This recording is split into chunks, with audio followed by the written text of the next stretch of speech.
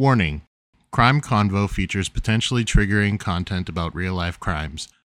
There will be content such as violence, crimes against children, physical abuse, sexual abuse, and death.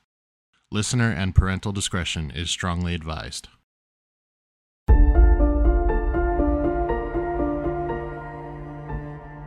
Welcome to Crime Convo.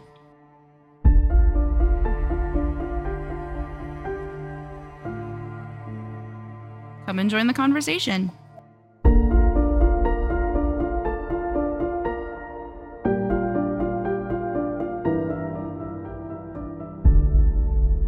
My name is Alyssa. I'm Destiny. And I'm Nikki. All right, guys. So today we are going to be talking about a very dark and sad and sinister tale. It is the Carnation Massacre, which for those of you that don't know, Carnation is a town in Washington. I don't know exactly where, though. Wanted to stick to something local, but it's over by a full city. I don't know where that is either. Cool.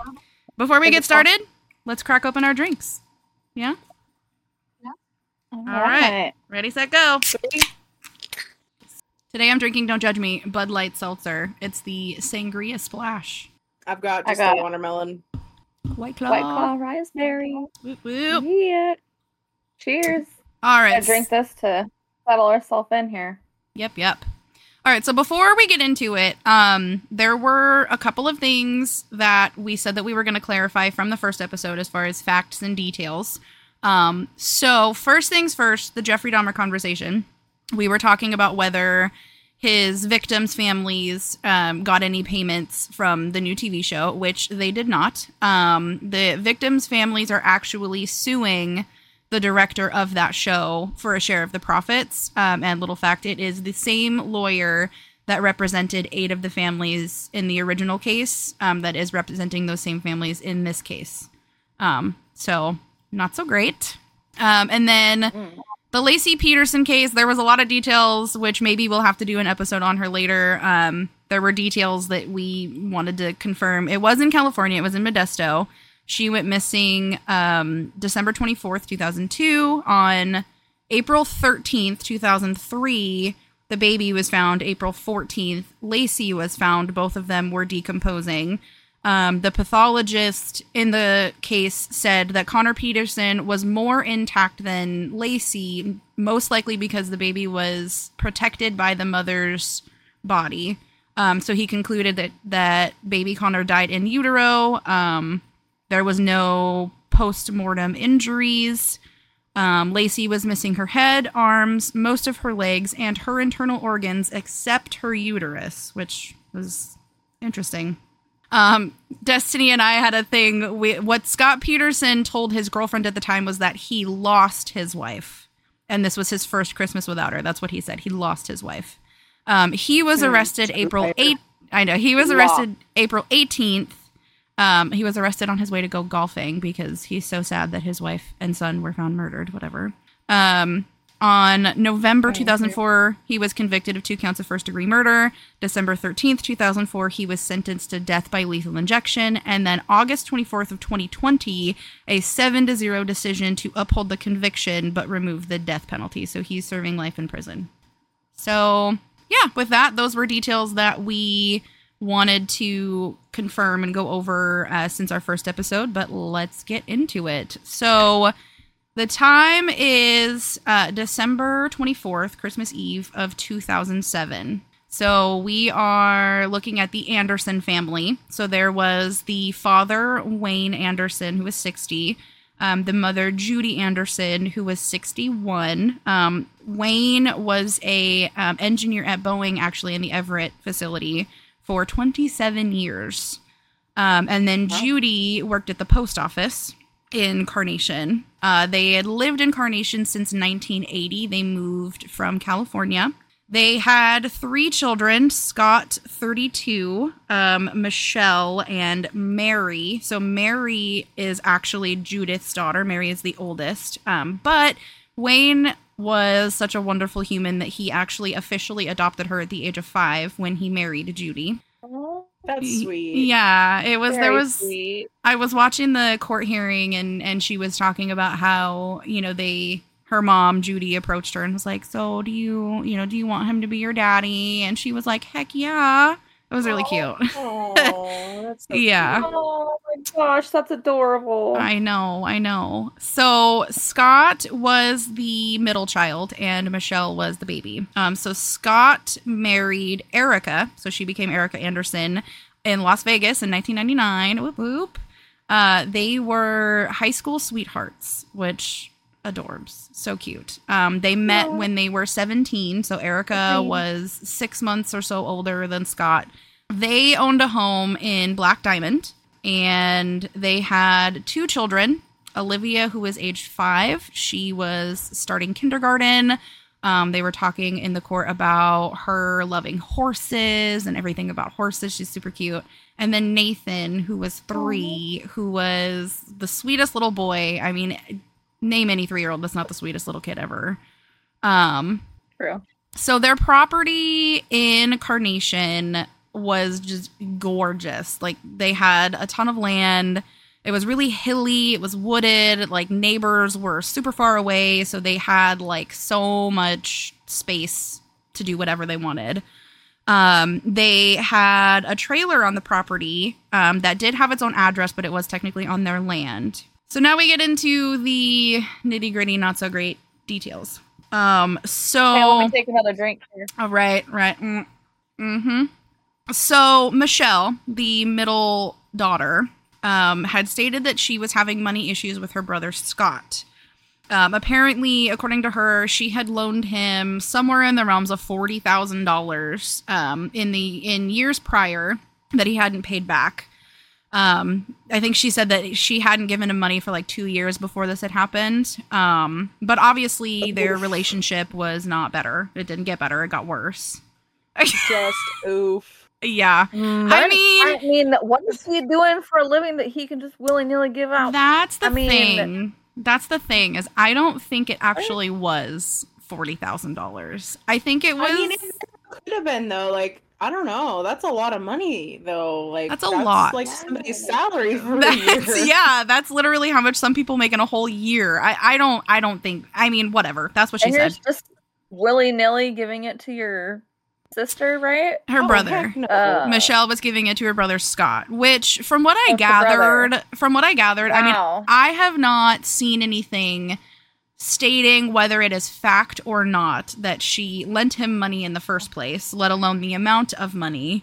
So this and like is just basically what she says. What happened, she is that said. She loaned him money and he wasn't paying it back. He never paid her back. Yeah. $40,000. Oh, Yeah. okay. Yeah. So now a little more details to make it like she's full of shit.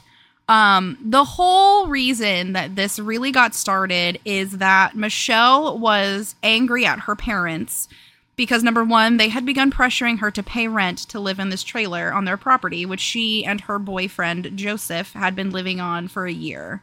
And that they were not on her side with the whole money thing. So, I mean, and unfortunately, Entitled.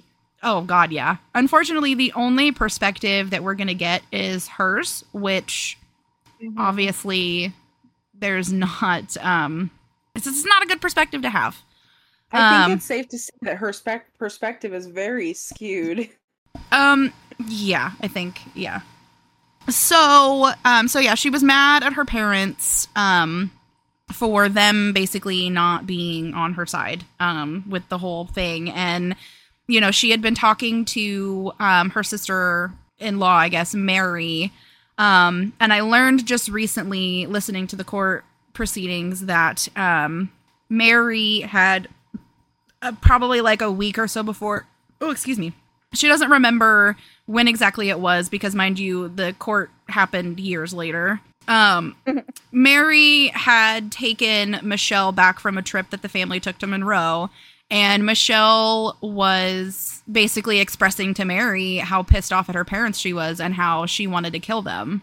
I don't think I ever said I wanted to kill my parents. I definitely said I hate you to them. I hate my mom, and then I cried about it because I felt bad. I don't think I ever actually thought about it, but I was like, man, fuck my parents. Just Stupid. I mean, I think we've all been like, oh, I'm so mad at them. Like, you know, I hate you, whatever. But that's when you're an angry, hormonal teenager, not like a grown-up who is obviously just being immature and self-entitled. Yeah, she just sounds very entitled to me, like, honestly. So yeah, I mean, and that's pretty clear. It just in what happened, the fact that, you know, she actually did. Anyway, so we're gonna fast forward to December 24th of 2007. So obviously, with it being the holidays, they had a big get-together planned. The way it was explained is, you know, the family got together on Christmas Eve, because, as you know, those married people know, when you're married, you have two families. You have to split up seeing both families. So they spent the Christmas Eve with the Andersons, and then they spent Christmas Day with Erica's family. So on December 24th of 2007, they had what is called a hang-up 911 call, which is what it says. They had a call that 911 dispatchers determined was from Wayne and Judy's residence. They didn't hear any speaking, but they could hear rustling and screaming in the background, which, you know, super great. Love that. But they had basically said that it was possible loud noises. They tried to call back. I think they tried to call back twice. The first time it didn't, it went through, it rang, they didn't leave a voicemail. The second time it went through, it rang, they did leave a voicemail basically saying, hey, this is 911, check in to see if you're okay. We're going to send officers over there and make sure you're okay, whatever.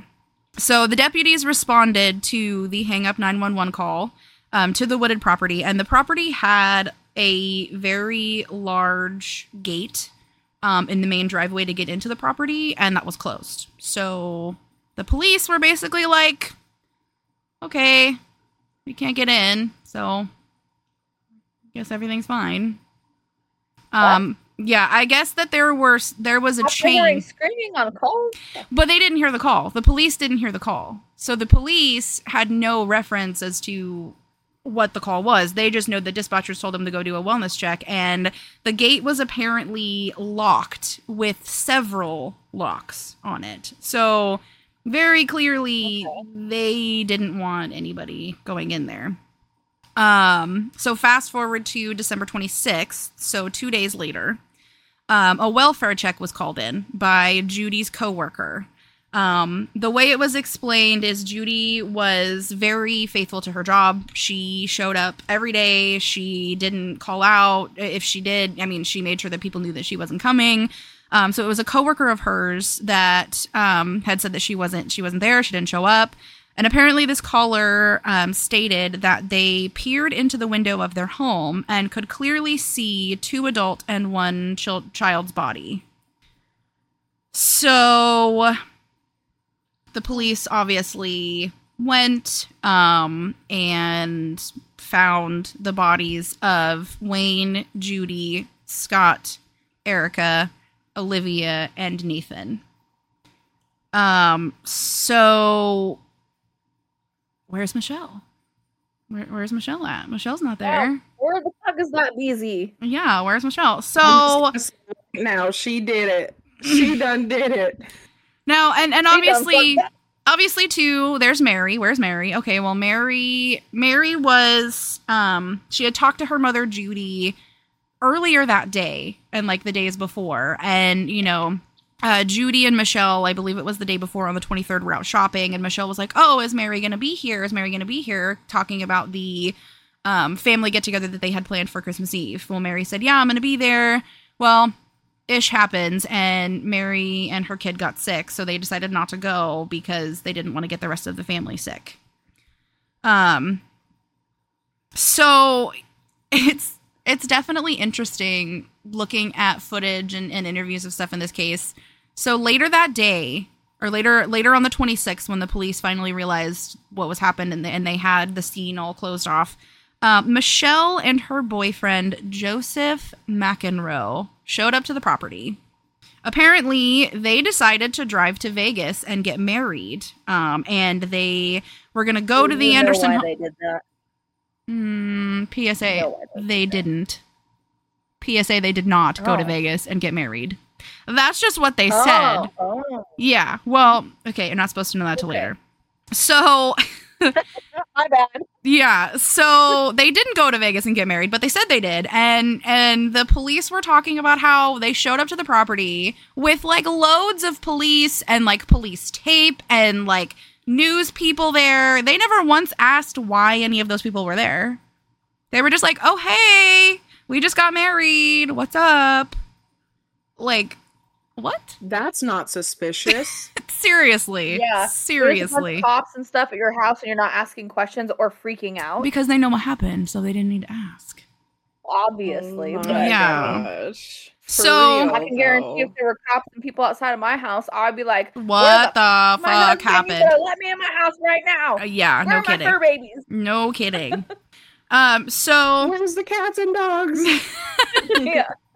So apparently Michelle had planned to kill her parents with the semi-automatic gun that she owned and the revolver that her boyfriend Joseph owned.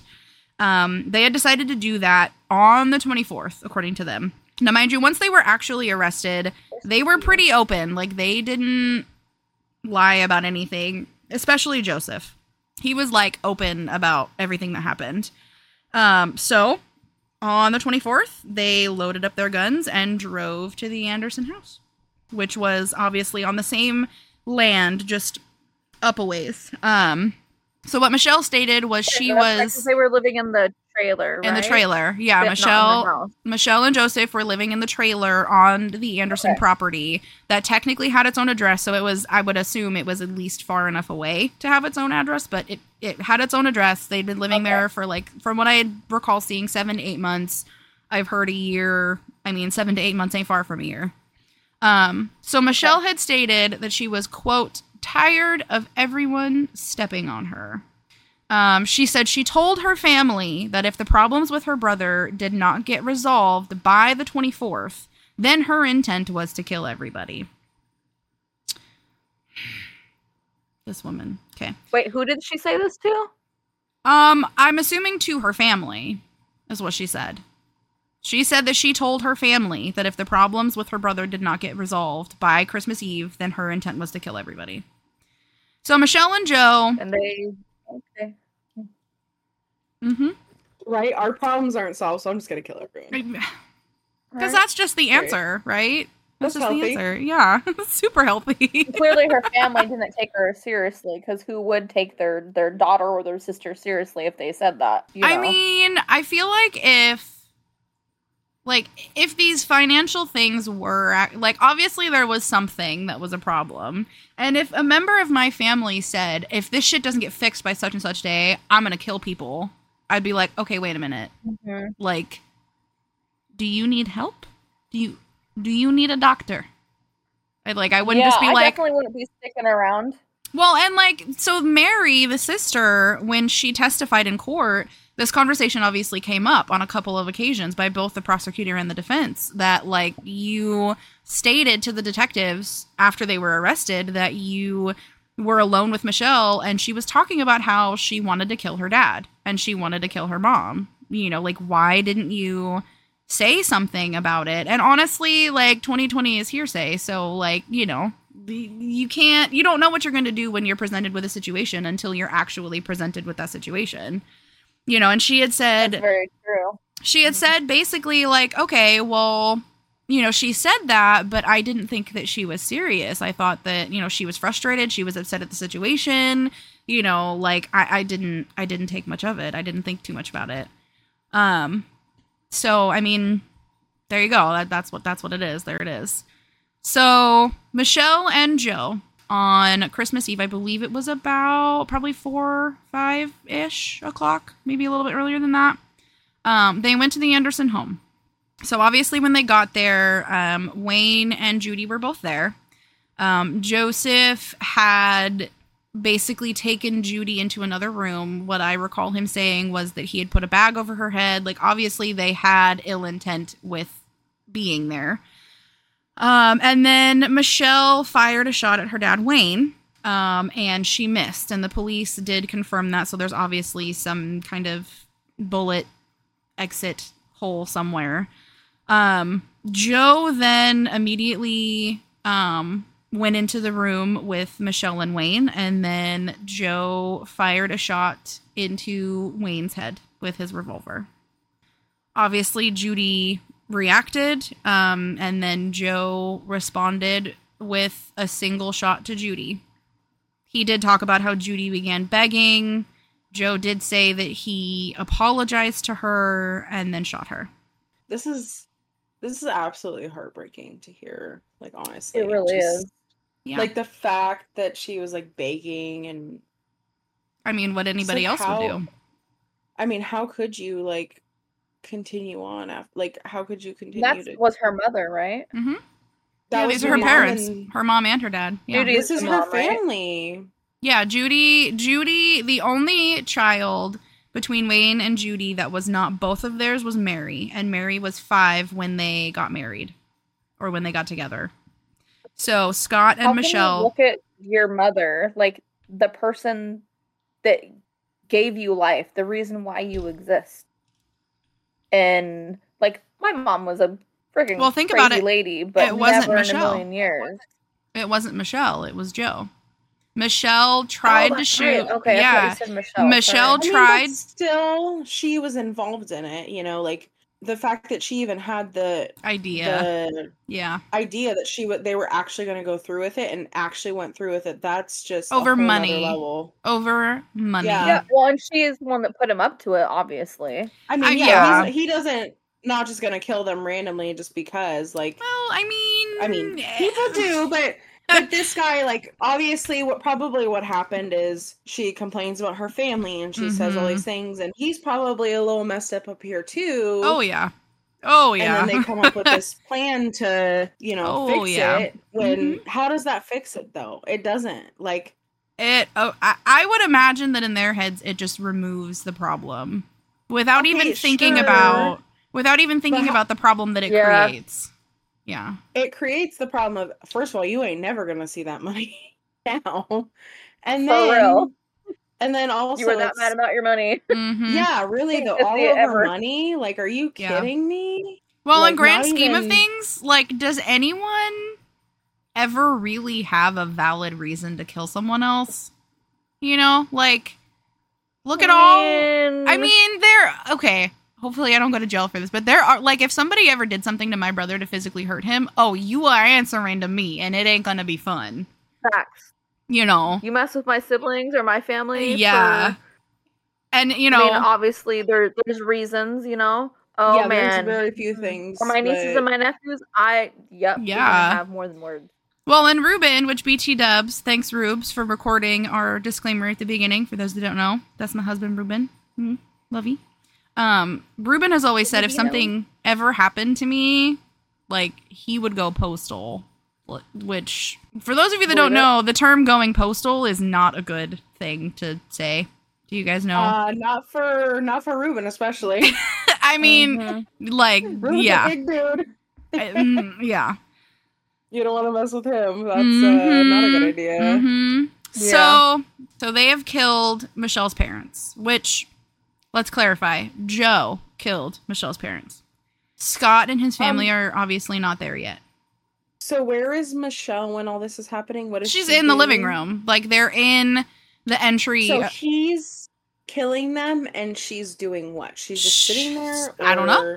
I don't know what she's doing. Okay, so it doesn't clarify what she was doing. She tried to kill her dad. She fired a shot at him and missed. And then Joe... Oh, yeah. Okay. Joe, who had taken Judy into another room, I think he said it was the kitchen, came into the room after hearing the shot. I don't know if she yelled at him and said something. I don't know if there was any communication between the two of them, but Joe ran into the entry living room with Judy. Well, Judy followed, but Joe ran in there, saw that Wayne was still alive, and I mean, I would assume that Wayne is basically like, what the fuck? What are you doing? Why are you doing this? What the fuck? And from what I've gathered, without hesitation, Joe killed him. Right. Without hesitation. So at this point, Scott and his family are not there. So Michelle and Joe are basically like, cool, so let's hide the bodies. So they dragged Michelle's mother and father out of that room into a shed behind the house and had taken time to, as much as they could, clean up a mess from the bodies. I don't know what exact time it is Scott and his family arrive. What I would imagine is they probably had a conversation about where the parents were.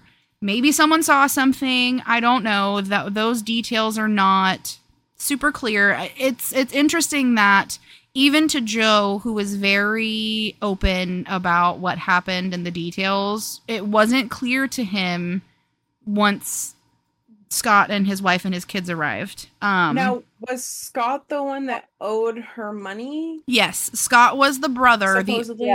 Yeah, so Scott is the only brother, and Scott is the one that Michelle had, according to her, money issues with. Okay.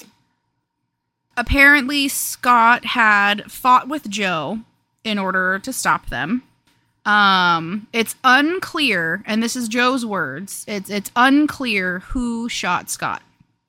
So Joe doesn't know if it was him. Joe doesn't know if it was Michelle. I will admit I've not listened to a whole lot of Michelle's testimony to really get into it.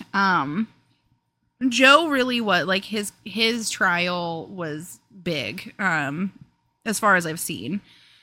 So Joe then describes how Scott is deceased at this point. He doesn't know who shot him. Joe then describes how Michelle had shot Erica. From what I read, Erica had several gunshot wounds.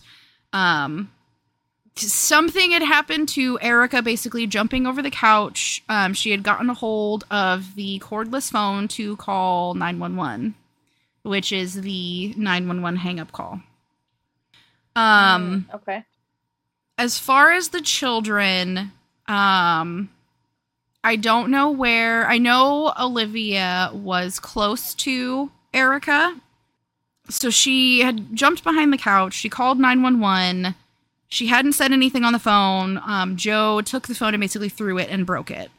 And then, Olivia is the 5-year-old daughter? Olivia is the 5-year-old daughter, yeah. Erica is the mom. Erica is the mom. Erica is the wife of Scott Anderson. Okay. So Joe had then allowed Erica to basically huddle with her children behind the couch. I mean, just imagine being a mom, having your 5-year-old daughter and your 3-year-old son in a situation that you literally can't do anything. You can't get them out of it. So Joe had, as he said, allowed Erica to huddle with her children. Joe had apologized to Erica as she was literally begging him not to do it, telling him, you don't have to do this. And he responded with, quote, yes, we do. Joe admitted, okay, so I got this detail wrong before. So Joe had admitted that he shot Olivia after Erica was dead. My apologies. So at the very least, Erica did not have to see her children die. But at the same time, her children had to see her die. Yeah. He shot a little teared up over here. Yeah, it's... Yeah, this is heavy. And just for this is not like the most, like, crazy stuff I've ever heard, but it's like when there's children involved, it's just like... Yeah. I mean, how can you look at a 5-year-old? Yeah, how can you look at a 5-year-old? She just started kindergarten. So she's a baby. Yeah. And her brother Nathan, 3-year-old, he's even more of a baby. Like 3. Yeah, they're babies. They're little babies. They haven't even got to like experience life anything. At that age. All you know is love and joy.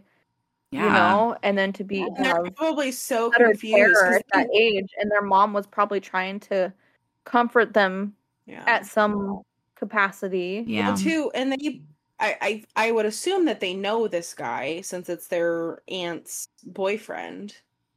Yeah. Maybe not super well, but they've probably at least met him. They either know him as, Uncle Joe, depending on how long they've been together. Aunt's boyfriend, which either way, they probably have met him and know him.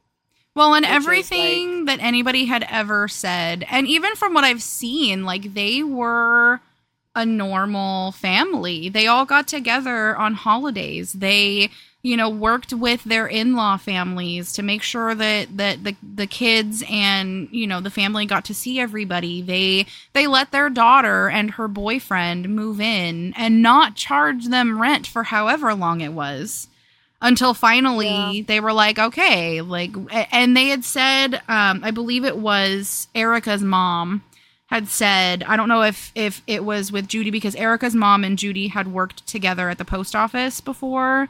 I don't remember if it was Judy that had said it to her mom or if it was Erica, but, they had basically said, like, they wanted to do this to try and make it better, like, to try and help their daughter go somewhere, because at this point in time Michelle was unemployed. She's not bringing in any money. Remind me, how old was Michelle? I don't know. I know that Joe was 29. Okay, so it's probably safe to say, and I know you're looking it up right now, it's probably safe to say she was in her 20s. Yeah, she was definitely, she was in her 20s. Let me see. It's funny, there's not been a whole lot on Michelle through this whole thing. Yeah. The main except for focus, she was the mastermind. Yeah, I mean, obviously she had she was the one that wanted to do it. Yeah, maybe my assumption's then that if her boyfriend's like 29, she's got to be in her like 20s, maybe early 30s if she's older than him.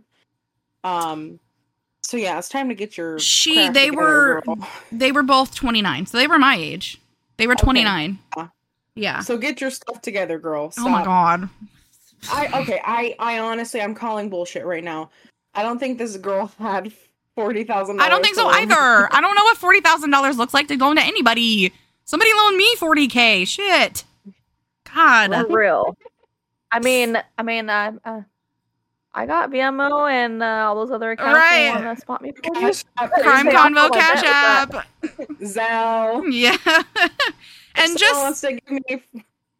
Right. Somebody pay us, please. We're poor. Help me. I'm poor.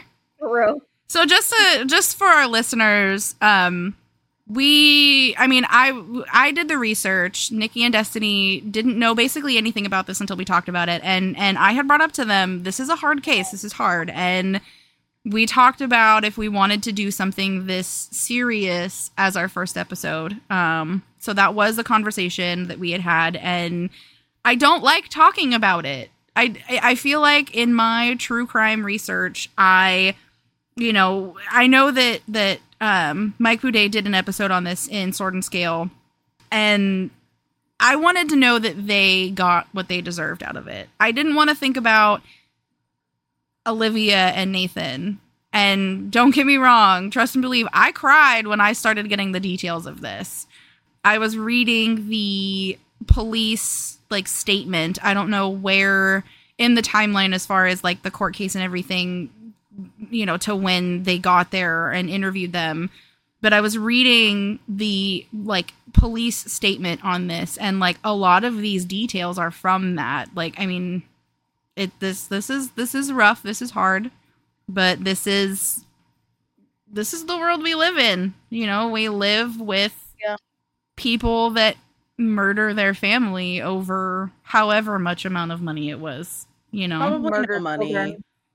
Probably no money. Let's be probably $400 maybe. Right. That's the thing is I know that it's frustrating when you loan someone money and they don't pay you back. That's valid. Especially if you've loaned them a large amount, right? Or given them a large amount and they don't want to do anything to repay that or reciprocate. But to kill your own family, your brother and your niece and nephew, don't agree with you, your brother, because he, quote unquote, owes you $40K. his children that are 5 and 3 years old. Your niece and nephew. This is just another level of. I don't know. I don't know if she has any diagnosis or anything, but that's just. I don't think she did. I don't think there was any diagnosis for her or Joe. But that, honestly, even if she did have some kind of diagnosis, it's not an excuse. Children is a no-go on every level. No, absolutely. I agree. But I'm just saying, like, I'm curious as to, like, what has to go on in your mind to get to this point. You know what I mean? Like, or what has to not be there. Siblings, your niece and nephew. My question is, what has to not be in your brain? Because obviously, if you think about it, for you and right, for you, for the three of us, there is something stopping us. So clearly, there's not whatever needed to be there to stop them from doing it. Conscience. Yeah, whatever it is. So I mean, whether it's conscience or like willpower, like I think what happens sometimes is people just kind of give up that, like, they just let it go, and maybe their mental health is so unstable or something where they just but I mean, I definitely think mental health is a part. Absolutely. Snap like that or make decisions like that or 100% whatever it is. Yeah. Obviously, they're not okay. A murderer, obviously they're not okay. I'm gonna kill my whole family, like. So the last one to be killed is 3-year-old Nathan. So Joe had said that after killing Olivia, he had looked to 3-year-old Nathan, who had picked up the batteries out of the phone that had been thrown. Joe stated in interrogation that little Nathan had held up the batteries in one hand and gave them to Joe. And Joe's words were, quote, "the look of complete comprehension as if he understood."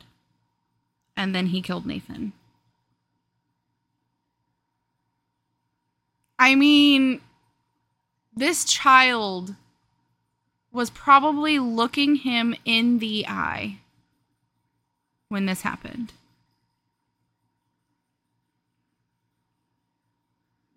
Yeah. I'm a little He was looking to him for help, but also I mean, I don't think Nathan at the same time. I don't think he was looking to him. I feel like there is a level. So I'm a very spiritual person. Souls, ghosts, spirits, all of that. And I feel like Nathan's soul knew that it was his time. So, I mean, at least it's not Nathan was terrified. He was screaming. He was crying. Nathan wasn't crying. He, according to Joe, because that's all we have is according to Joe. And it's not talked about where Michelle is. I don't know if Michelle is standing in the same room. I don't know if she left. I don't know. Joe did She probably did leave because she's a wuss. I mean, I'm a wuss. She's clearly a coward because she doesn't know how to handle her business like a freaking adult. For real. Yeah, for real. Yeah. So Joe then stated in interrogation that he killed the children because, quote, "I didn't want them to turn us in." He said it 3 times. I didn't want them to turn us in. I didn't want them to turn us in. I didn't want them to turn us in the interrogation room. Because kids have no filter. That's why. Kids have no filter at that age. They don't know how they would have ever thought that they would. Starting to understand the concept of lying. But at the same time, they're still babies. How would they have ever thought they would have gotten away with it regardless? Regardless, whether any of them were alive or not. Yeah. So, this is all December 24th, 2007. So on December 28th, they are both charged with 6 counts of aggravated murder. So October 16th of 2008, so the following year, prosecutors are seeking the death penalty. Good. Yeah. So April 28th, 2 2011. So 3 years later, it's decided that they are going to be tried separately. January 30th. It took that long? Yeah. So January 31st of 2013, the judge basically said that the state cannot seek the death penalty. So a little background, as of, from what I've read, April 2023, since this is in Washington, Governor Jay Inslee basically abolished the death penalty. So in Washington state from 1904 to 2010, 78 people in the state of Washington were executed.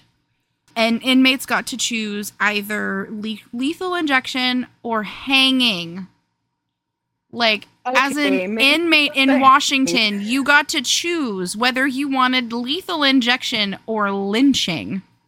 Okay, I didn't know that was a thing that they still did the hanging. Yes. Okay, that's crazy. I thought it was always like electric chair or they stopped doing the electric chair a long time ago. Electric chair, I remember looking at the Ted Bundy case and like details of him after, because everybody wanted to know for some reason after. It was very not great. Been in the electric chair. Very not great. A million times worse.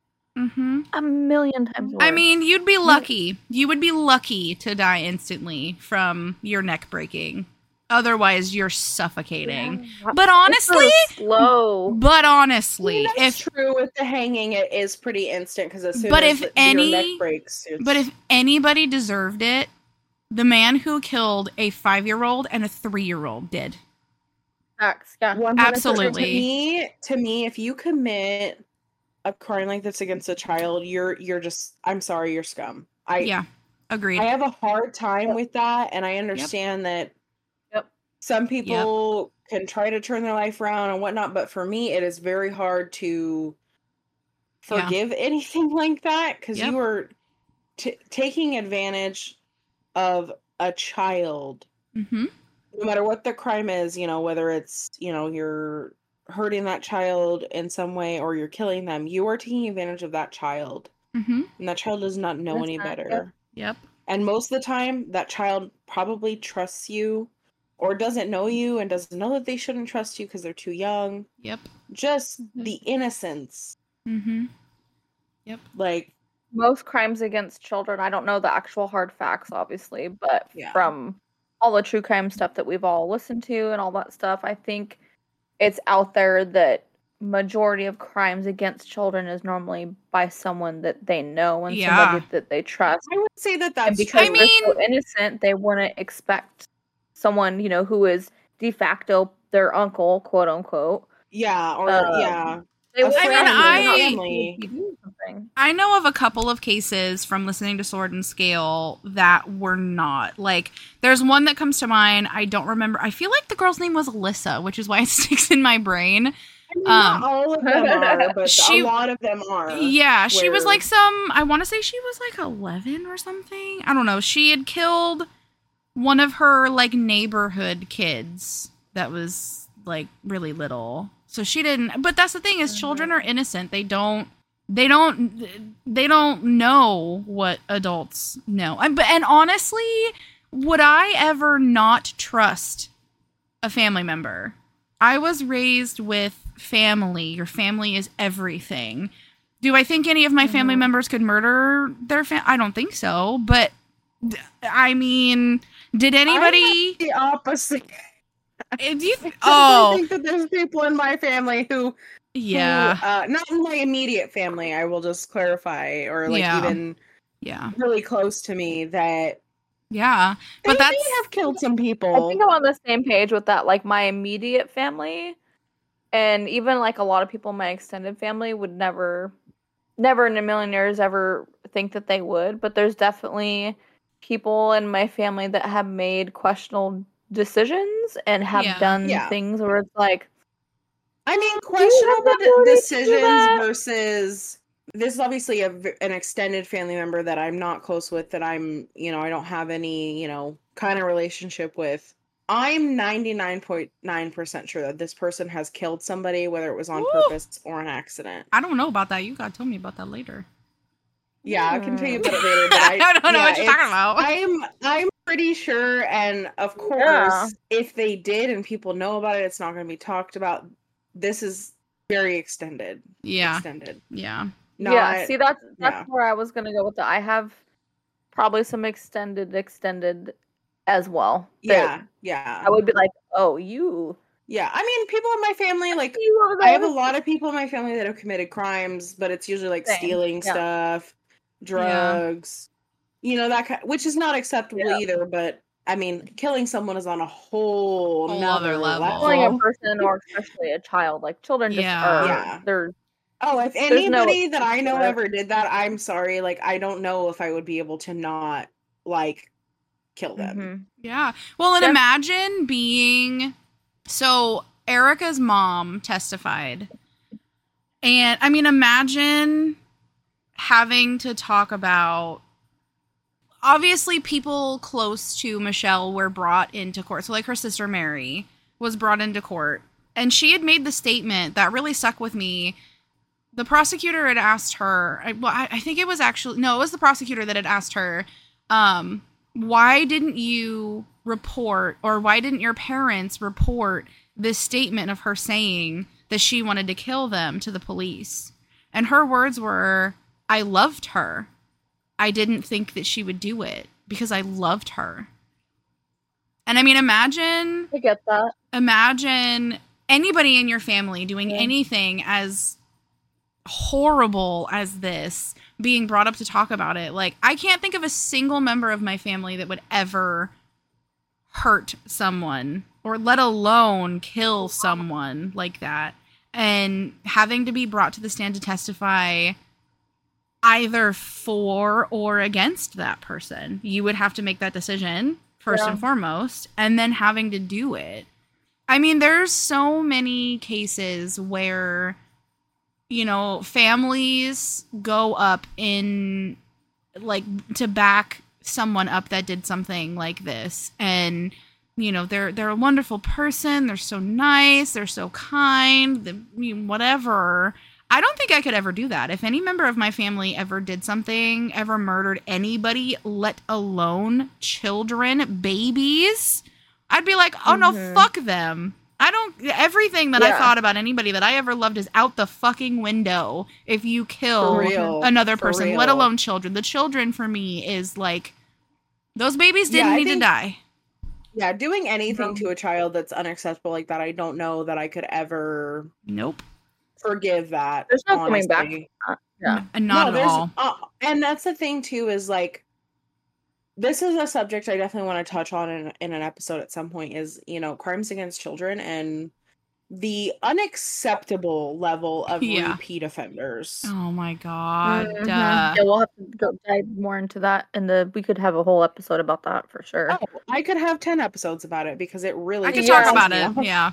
And I feel like it's one of those things that is really, like, it's really hard to talk about those kinds of things. It's really hard. It's hard to talk about children that are abused in any sense, sexual, physical, emotional, whatever it is. That's a really hard topic to talk about. No doubt. And it's our innocent. It's our future. It's their. And these children are everything. And we will post pictures of Wayne, Judy, Scott and Erica, as well as Olivia and Nathan.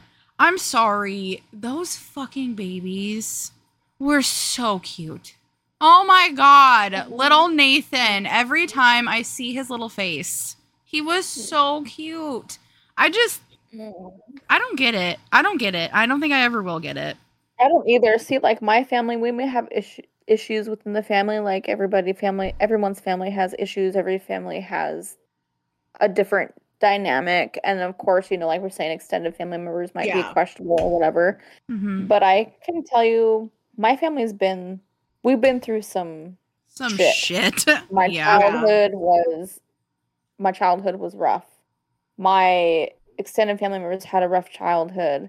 And I'm not saying I don't want anyone to feel bad for us or anything like that, but I can tell you we have each other's back, period. Yep. My siblings and I would literally die for each other. Yep. My cousins, the same thing. Like, we weren't brought up as a close-knit family because of how chaotic and all the things we went through were. But I can tell you, as adults, you fuck with one of us, you fuck with all of us. And I can tell you, yes, I'm not saying it's okay to ever harm another person, but sometimes if someone were to do something to me, I can guarantee you every single person in my family, especially my siblings and my cousins, they're all going to be right there behind me or in front of me, fighting those battles right along with me. So I can't even, your BFF bestie. I could see your sister messing somebody up pretty bad. Roxana! All of my sisters, especially Roxana. Roxana, I love you. She don't fuck around. One of her favorite things. I don't ever want to be on her bad side. That is not a side I ever want to be on. No, I would not. No, thank you. Not even, no questions asked. She's like, I'm there. Who do I gotta fuck up? Who do I gotta fuck up? That's Roxana. Yeah. So, I mean, timeline, big picture, both Joe and Michelle were convicted on 6 counts of the aggravated murder. So one of the things that I thought was interesting was that really Michelle, I guess, question, may or may not have actually killed anybody. The only one that is in question is who killed Scott. The timeline, so the January 31st, 2013, the state basically says they can't seek the death penalty. On September 5th, 2013, the Supreme Court votes no death penalty. And I think that was on this particular case, but I'm not too sure. I wrote this statement because it wasn't entirely clear, and maybe it'll be clear reading it out loud. January 31st of 2014, so a whole year later, the judge rules if the state fails to amend the charges, there are insufficient mitigating circumstances to merit leniency, basically life in prison instead of death. He would entertain a motion from Joseph to plead guilty with no death penalty.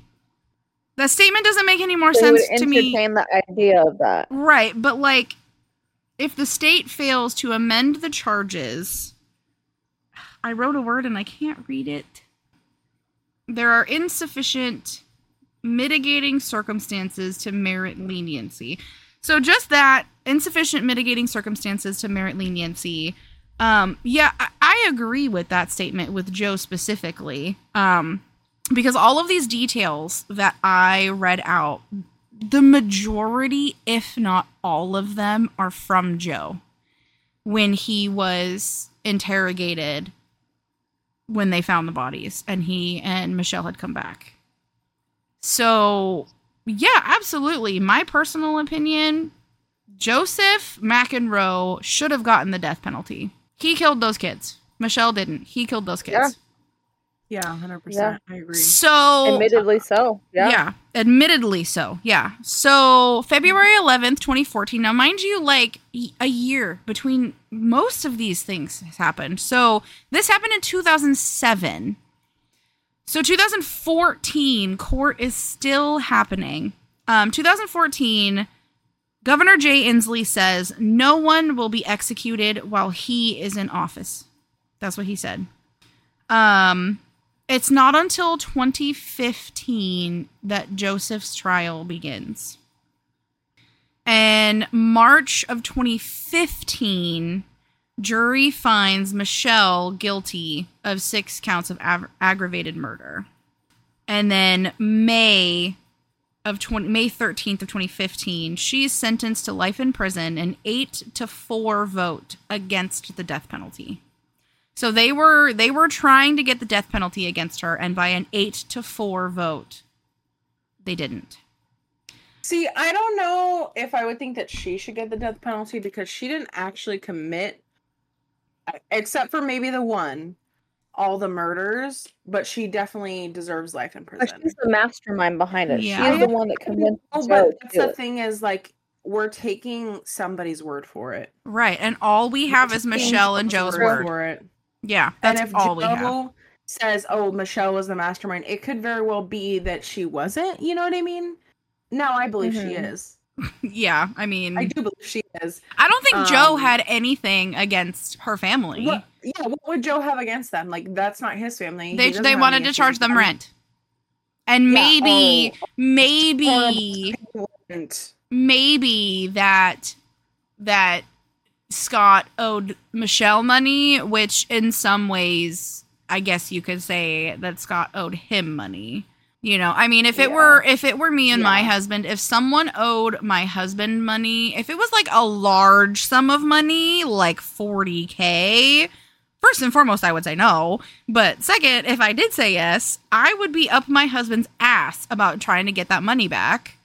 And it would be money that was owed. I'm telling you right now, if I lent anybody $4,000, I wouldn't even be married anymore. Yeah, no joke. My husband would be like, nope. He'd be like, who are you loaning this money to? What, on that note, he wouldn't even ask questions. He would be like, go get our fucking money or we're getting divorced. So it wouldn't even happen. So January 20th of 2015 is when Joseph's trial begins for the testimony, and I feel like I got them mixed up potentially. Thanks, alcohol. It's great. So March of 20. I need to open my third drink. Hold on. Okay, so I think Joseph and for our listeners, I'm sorry. This was the first real case that I did research and took notes on. So it's kind of messy. Now I know. Next time it won't be. I apologize. So Joe McEnroe was sentenced first, based on my notes that I can see. So May 13th, I believe it was, Joe was sentenced to life in prison. Because January 25th of 2016, 8 years later, after this incident occurred, it was the opening statements for Michelle. So March 2nd of 2016, jurors began deliberating. March 4th, 2 days later, Anderson is convicted of 6 counts of aggravated murder. And April 21st of 2016, she is sentenced to life in prison. So I think that the political aspect of Washington State had a very big part to play in this, with Governor Inslee saying in 2014 that no one is going to be executed while he's in office, which is commendable. However, if anybody, in my personal opinion, was going to get sentenced to the death penalty, it would be Joe McEnroe. Absolutely. So yeah, this was a very dark case to talk about as our first episode. However, it was a local case. It was in the state of Washington where we're at, and I feel like it's. Is it Snohomish County is where Carnation's at? I don't know. They were tried in the court of King County. Maybe it is King County. Yeah, I'm pretty sure it's King County because it's a hop, skip, and a jump from Issaquah. Yeah. I'm pretty sure it could be borderline Snohomish, King County. But that's King County. Because it's like Issaquah, North Bend, Fall City, Carnation. Okay, so Carnation is east of Redmond and Bellevue. It is south of Stillwater. And it's for those of you that don't know, these are very common names for us Washingtonians. Yeah, we have very odd names. Yeah, so it is King County. I just looked it up. Yeah. And King County is where Seattle is located, for those of you who... Yes. King County, if I remember correctly, is like the largest county in Washington State, if I remember correctly. So Carnation is probably 45 minutes to an hour east of Seattle. It says it's 50 minutes from where I live, which is about 20 minutes south of downtown. So yeah, 20, 30 minutes. Yeah, because it's like over here, and Seattle's like here. It's like this way. Yeah. I've been there like once, I think. Yeah. You say it's here. In that area as a kid, because that's the area I grew up in as a kid, is in that southeast, I believe it is. Southeast area. It's like northeast. It's sort of northeast. Yeah. Because I grew up in like Bellevue, Issaquah, North Bend, like that whole area. So I'm pretty familiar with Carnation and whatnot. And it's a beautiful little town. It really is. I mean, the pictures of the Anderson property are, I feel like, what you think of when you think of living in Washington. You have land, and there's trees, there's woods, there's grass. Everything is green. Yeah. Everything is alive. Yeah, looking at the pictures of their property, I was like, oh, I would kill to live there. Right? Must be nice. And yeah, I feel like this case, when I first listened to it on Sword and Scale, and I remembered that I listened to it on Sword and Scale, I have a really bad memory, but Joseph McEnroe, I highly recommend going and listening to, just listening, give yourself like 2 minutes of listening to his testimony. He has, I don't know what the word, it's not a list, but like he says his R's like, I can't even. Oh, I don't even know. Yes. I know. You know what I'm talking about? You know what I'm talking about? Yeah. It's a lisp. Is that technically a lisp? It's a type of lisp. I mean, sure. Yeah, okay. It's a type of lisp. Yeah. And like listening to him talk, and like I said, I have not heard much, if any, of Michelle's testimony. His test, like he did also notably. He did also notably try to plead insanity. That was a thing that he tried to do, which I feel like in my true crime background of research, the insanity plea, I feel like, is used a lot more than it should be. I mean, everybody, I feel like, is trying to plead insanity as a way to, in a way, get out of their conviction or get out of actually getting in trouble for what they did. Like Joseph McEnroe tried to plead insanity, and I didn't see much as far as the timeline, as far as the court basically saying like, yeah, no, sorry. You might sound, air quote, special, but you're not. You're like a sane human. I mean, he was convicted of 6 counts of aggravated murder. So obviously that insanity plea didn't get him very far. Clearly not. Yeah. Well, he's clearly not that kind of insane. He's just baby killer insane, and I don't think he was insane to the point where he didn't know what he was doing. That's the thing. Right. That's what the insanity plea is. Like, you're so insane that you don't know what you're doing, and it's almost like you're not fully in control, but... I feel like the insanity plea is really a cop-out. Yeah, I feel like the insanity plea is a cop-out for criminals.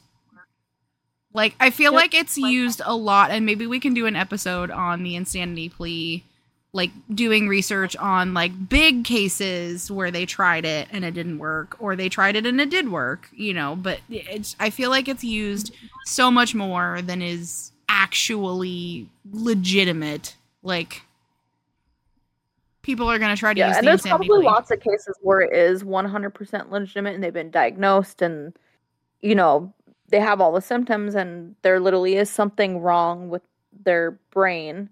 But what is the definition as far as the court? Try to lean on it and take advantage of it. And what is, I think a good question is, what is the definition as far as the court is concerned of insanity? Like, what is the definition of insanity to be able, in the legal system, use the insanity plea? That is a good question. I'm going to write that down for later.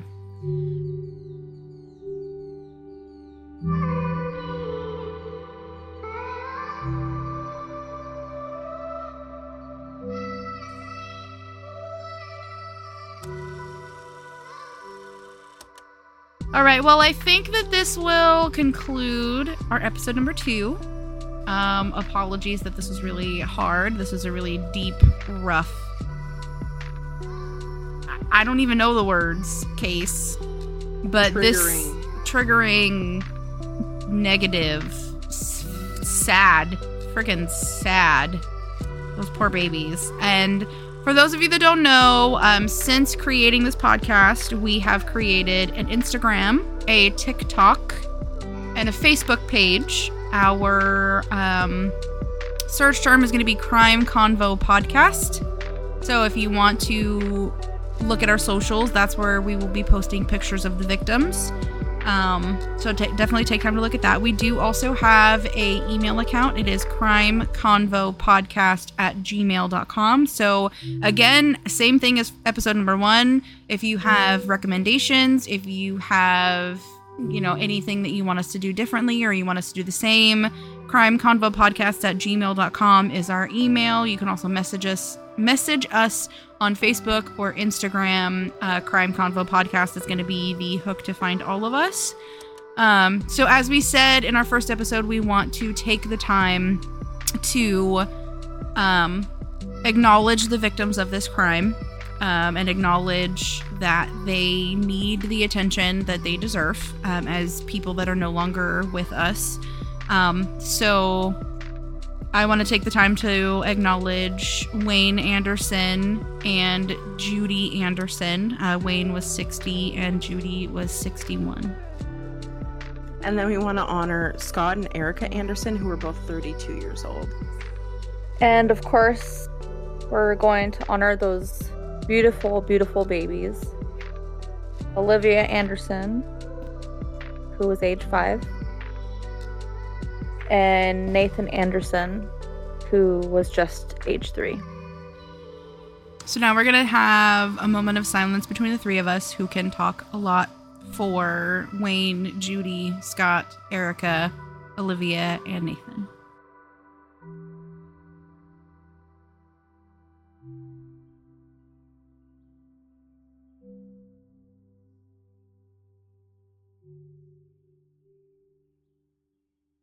Thank you guys for listening. Thank you for tuning in.